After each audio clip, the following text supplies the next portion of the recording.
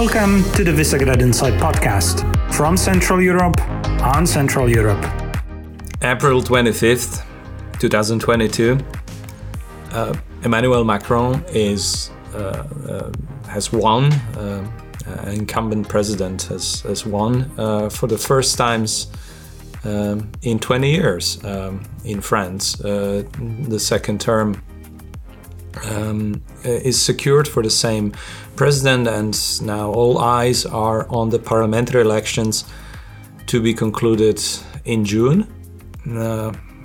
Rest assured, we do focus on that because we see at Visegrad Insight how France's position and Macron's leadership impacts the future of Europe, an important theme in our foresight research and in our deliberations with authors and fellows.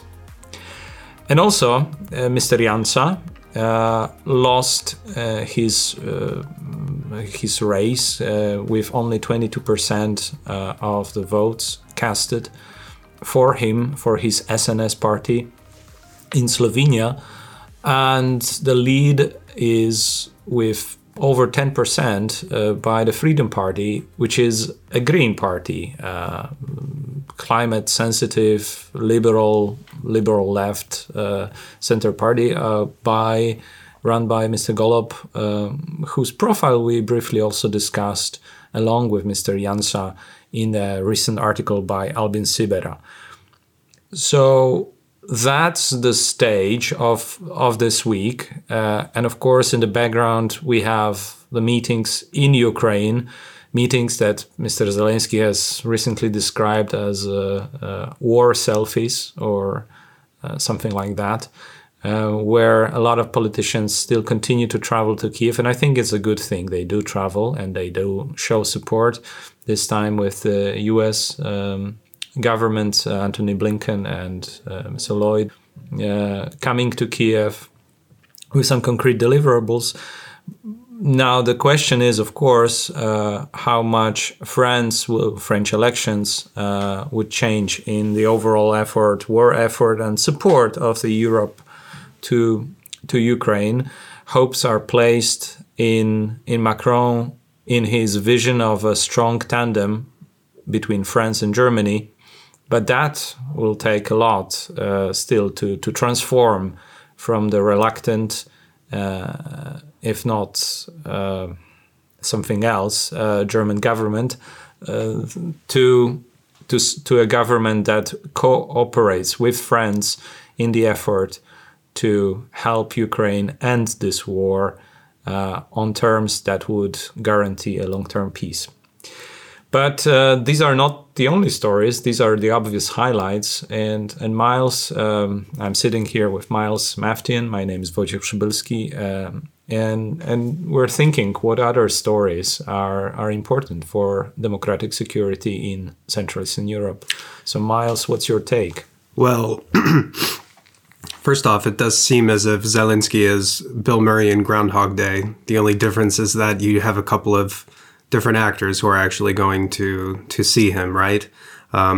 This was also news as well that Romania and some officials from Romania will go and visit Kiev, and they have also been the ones to say that they want to reopen offices and diplomacy once again in Kiev. So you see that happening. But I think more generally, one of the more interesting stories is that on Wednesday, I believe, the U.S. Secretary of Defense, Lloyd Austin, he's going to meet with representatives from 40 allied countries, so basically 20 NATO countries. They'll meet at Ramstein's U.S. military base in Germany to discuss Ukraine's long-term security needs. And kind of mixed together with this, not only Ukraine's long-term security needs, but what's actually happening in the region. So what did occur this last week that is so impactful? Well, as we know, Russia has established control over southern Ukraine, and this kind of allows them to, what many people are saying, it allows them to sort of secure another route that Russia might actually launch an attack from this Russian-controlled part of Transnistria on either Ukraine or other parts of Moldova. So there we know that this is the main Russian playbook. And of course, this is something that we have to be worried about. You base evidence that a Russian-speaking population is being oppressed. It gives them their, quote, legitimacy to sort of use military action as if they've done recently in other regions. Yes, at the same time, not all of southern Ukraine is captured by Russia. Right. So the apparent assault on Odessa has been sabotaged by the strike on the Moskva ship, and Russians now think twice before they try to launch an assault on the shores near Odessa, which is in the close vicinity to Transnistria. There are very worrying signs, of course, for Moldova itself. And unfreezing that frozen conflict in Moldova is more than just a worry for the region. It is, again, a big worry for the European Union, as Ukraine, Moldova, and Georgia were the three countries most advanced and most outspoken about their path towards European Union membership at some point. So undermining the stability in these two undermines the European Union credibility overall in terms of what the EU can deliver. That's one point of view. Of course, this is more. I would say this is the perspective of the Russian from their points of objectives, from their point of view. Anyone trying to balance this, must see that the Russians are attacking those countries which are undermining their vision of the world, in which they control these gray zones and frozen conflict zones, and they maintain a certain balance of their preference. That no one else is now preferring anymore. So that in a way shows also the success story of the European Union project. But the prospects of success rather than ultimate success, and the promises that the EU association and then membership may offer. Are so much prized by the countries that are on this path, that are on the that they have the aspiration and they want to transform in order to get there. So these are definitely worrying signs, and equally worrying were the words of Austrian Minister of Foreign Affairs, Mr. Schallenberg, who said that he doesn't see a fast-track membership for Ukraine, cooling down these expectations, and adding to that we should look at Albania, North Macedonia, those countries that have been demonstrating also some progress, and they've been in a line, so there shouldn't be given some priority. There is some reason in it. But at the same time, I think the EU governments must be carefully balancing between where's the ultimate goal of European Union? Is it in filling in all the formal procedures, or is it also in the capturing the certain spirit of mobilizing towards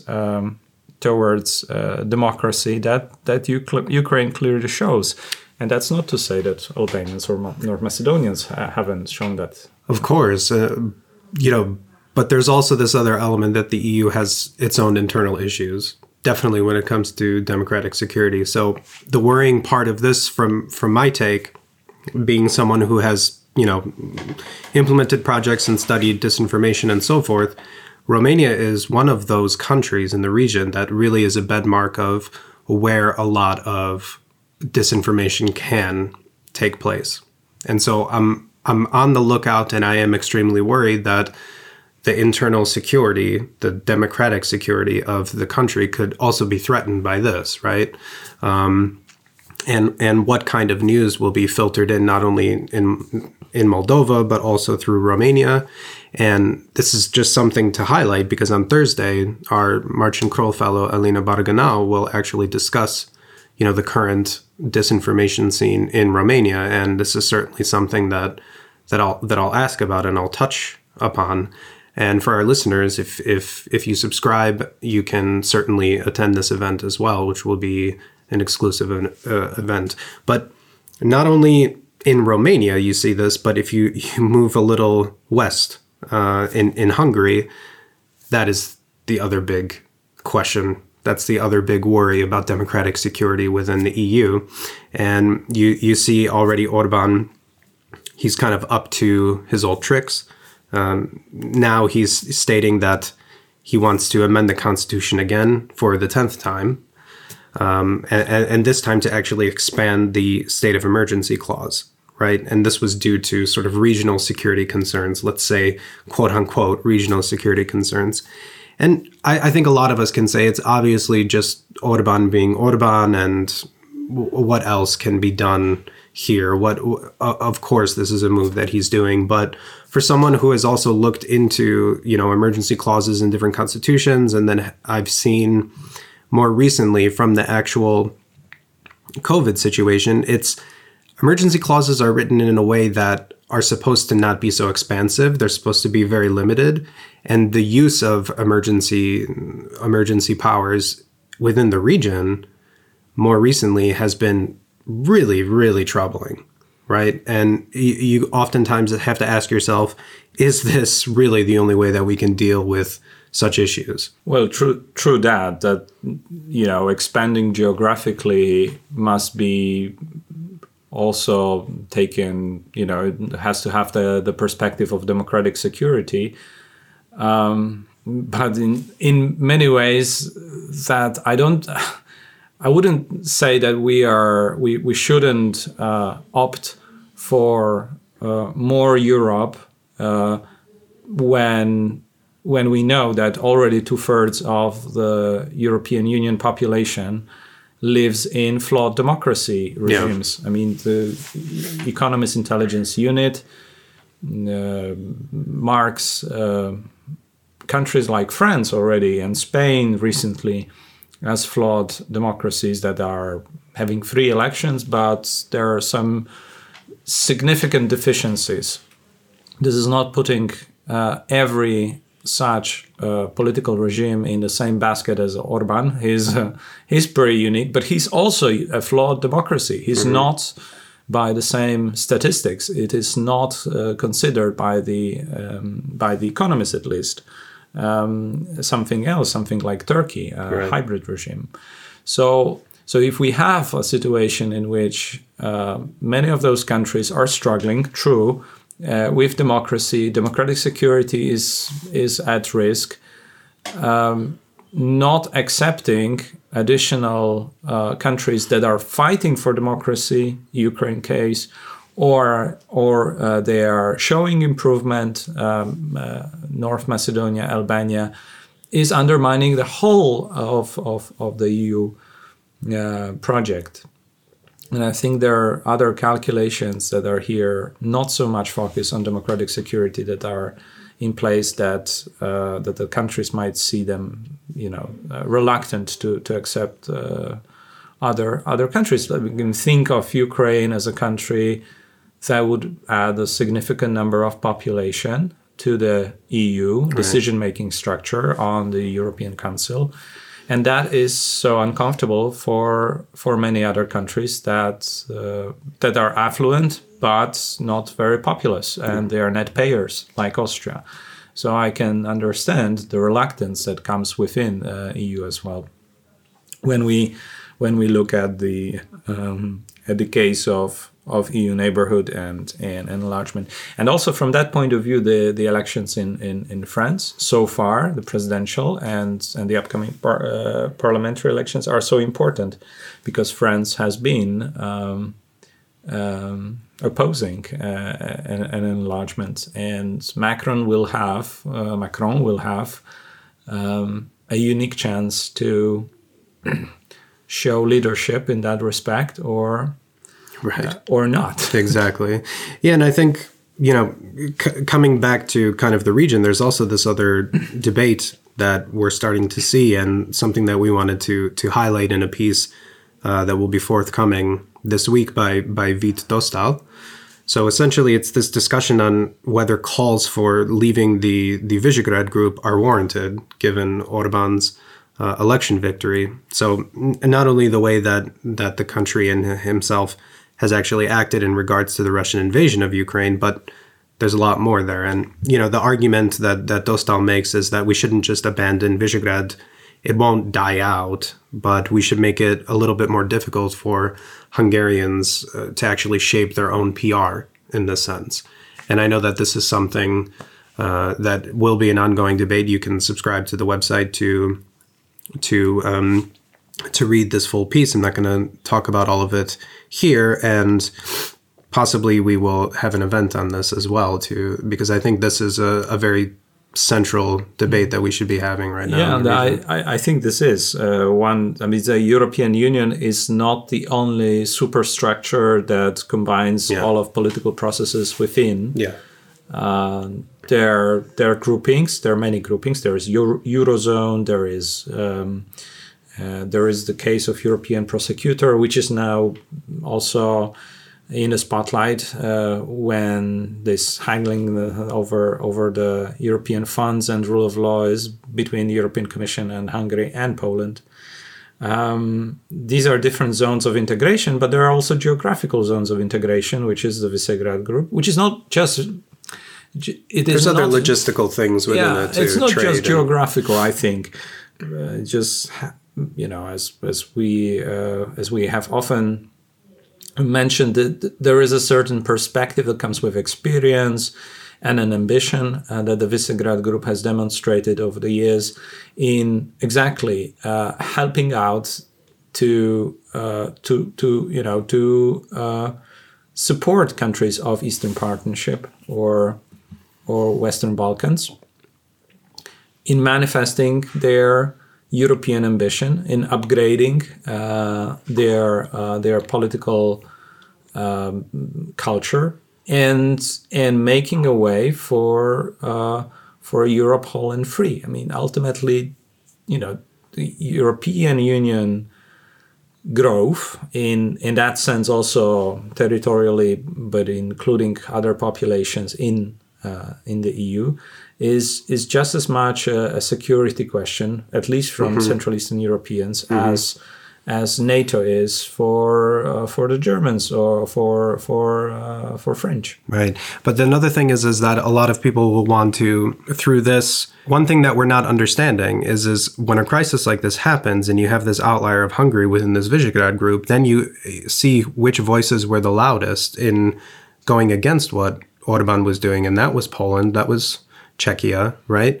And then it kind of tells you, it gives you this stronger argument that there are certain values that actually underpin a lot of the Visegrad group.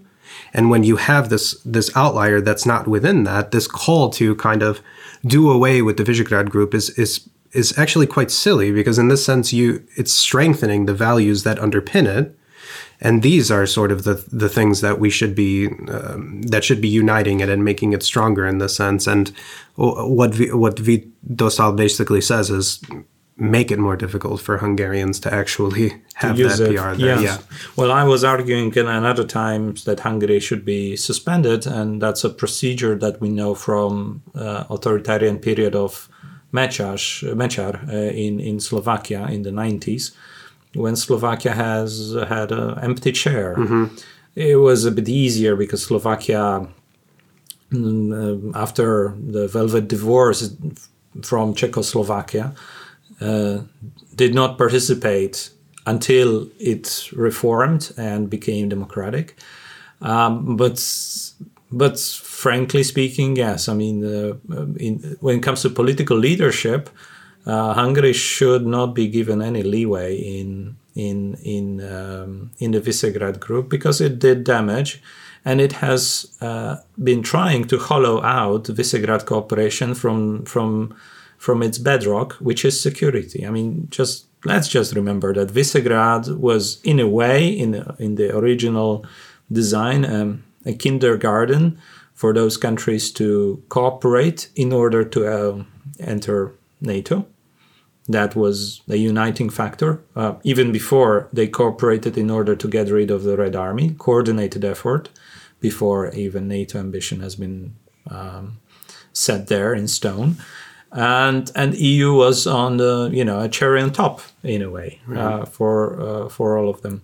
And then the political ambitions and narrative and the PR that Vít mentions, specifically of Viktor Orban, has been hollowing out the practical and important also strengths of the V4, which was a constructive element within EU.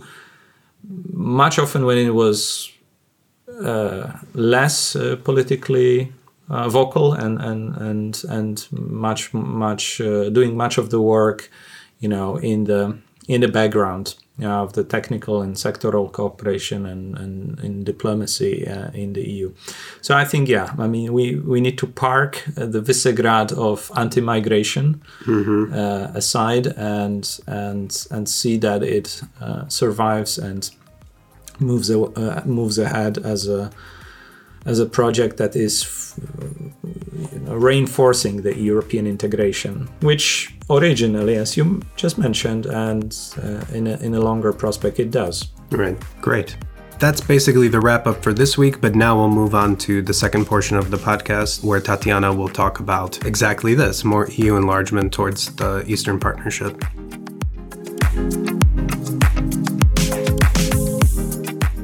Hello, everyone. Welcome to our next episode on Western Balkans, part of Visegrad Insight podcast. My name is Tatiana Pola Grujic, and I'm EU Neighborhood Program Manager at Visegrad Insight. I'm talking today to Petr Čermák, who is a researcher at the Charles University in Prague. We will be touching upon mainly Czech EU presidency that is upcoming this summer, and also Western Balkans, obviously, in the context of this of their presidency. Petr, welcome to our podcast. Hello, and thank you for inviting me to the podcast. Sure. I have a few questions to you with regard to the topic I just mentioned. Obviously, we might know that with the war in Ukraine, Czech Republic had to overhaul its presidency priorities.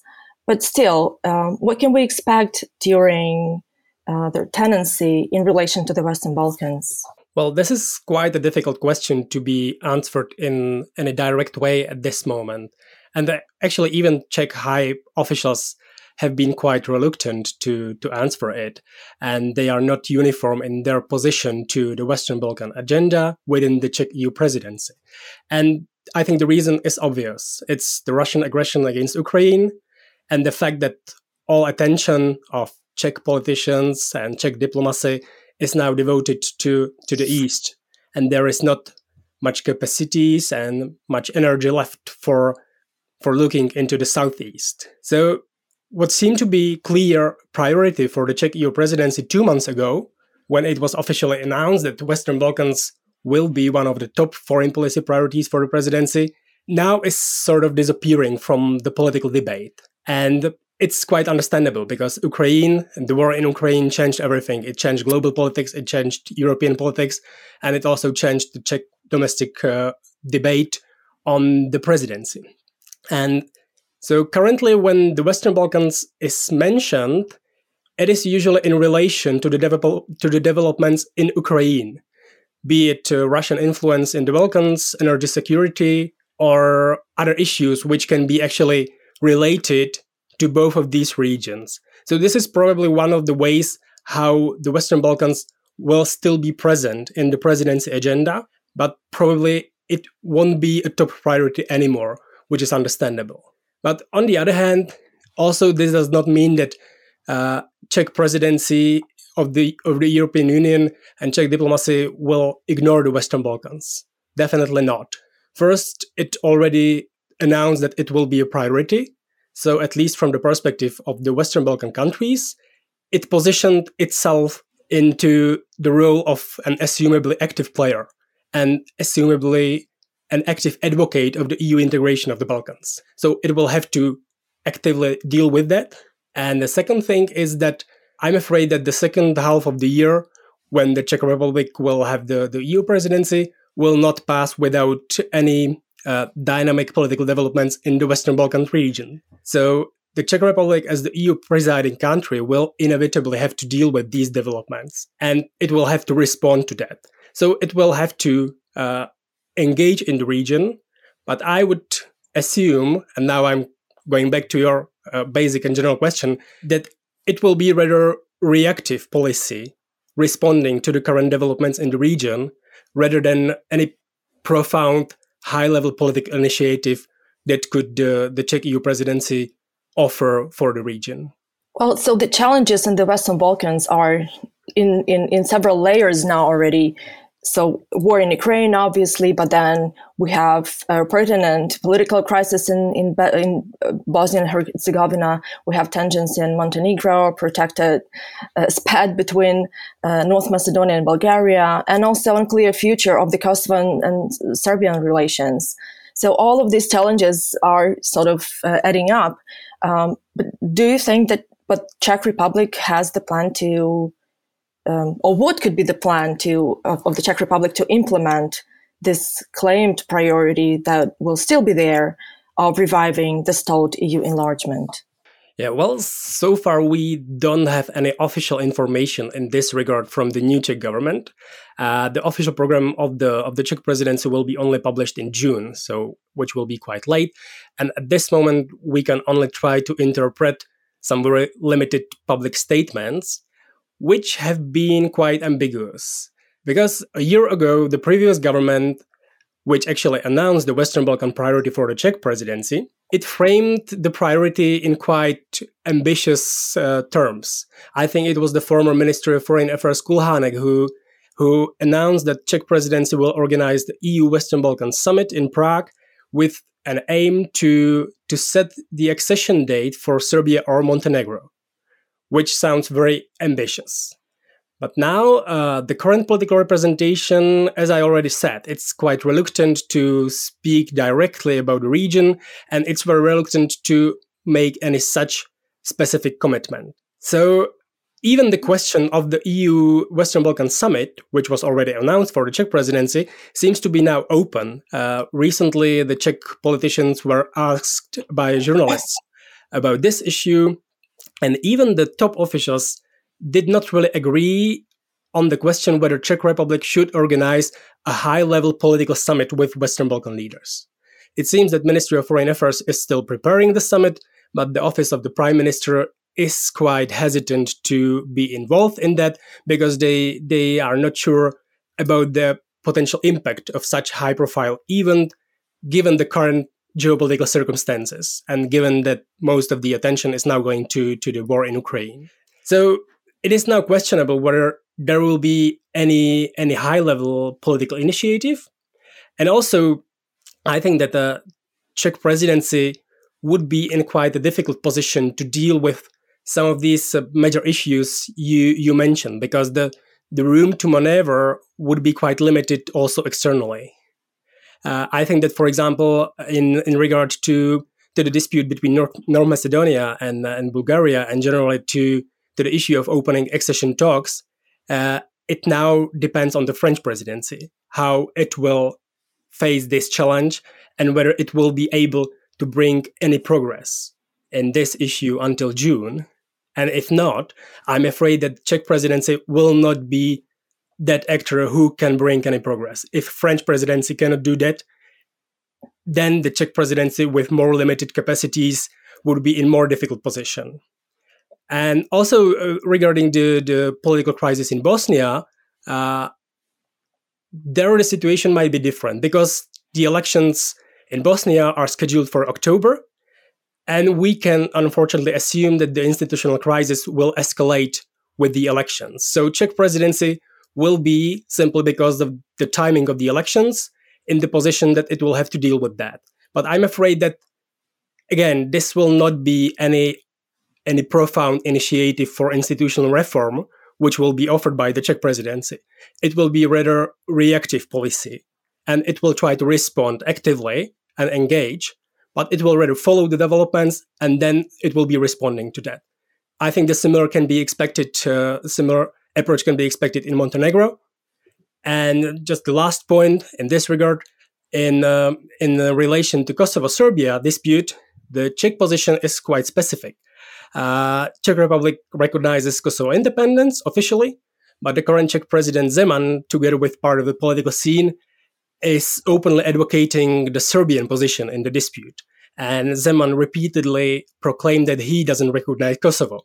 So I think that this double tracking of Czech foreign policy towards Kosovo and Serbia significantly limits the potential of Czech Republic in general and Czech EU presidency in particular to bring any progress in the Kosovo-Serbia dialogue. Even from the position of the EU presiding country, Czech Republic cannot really be in the role of a mediator given the domestic political dispute over this issue. I see. I have one last question for you, Petr. But perhaps the Czech Republic could do more for Western Balkans in the Visegrad group framework. What do you think? I'm afraid that the answer to this question is related to a more general question of the current political relevance of the Visegrad 4 platform. Again, considering what is going on in Ukraine and what are the consequences on the European level. Because I'm not an expert in Central European politics, but from what I see, it's quite obvious that Poland and Hungary, who used to be the main allies on the EU level and who have been the most vocal advocates of the V4 platform, probably in recent years, now found themselves on the opposite poles of the political debate on the crisis in Ukraine and on the European response to this crisis. So I'm afraid that at this point, the political capacity of the Visegrad Forum as a platform to bring any progress in general is quite limited. And specifically to the Western Balkan region, we see also that Viktor Orban is now having his own very proactive, but also very one-sided policy in the region. He has been seeking allies among those local political leaders who don't really have the best reputation on the EU level. It used to be Gruevski in Macedonia, now it is Vučić in Serbia, but also Milorad Dodik in the Serbian part of Bosnia and Herzegovina, who is now under sanctions from some Western states. So I think that this is a policy, the policy of Viktor Orban in Western Balkans, which cannot be really accepted by the other states of the V4. And because of that, I think that the potential of the V4 is very limited. Thank you, Petr, for your very interesting insights. It was a great conversation, I think. Thank you for joining us today. Thank you. I would also like to mention that Visegrad Fund was supporting this podcast. Thank you very much for listening. Please visit our website, visegradinsight.eu, to see our scenarios report that we recently published, 5 scenarios for Western Balkans. Thank you. Bye-bye.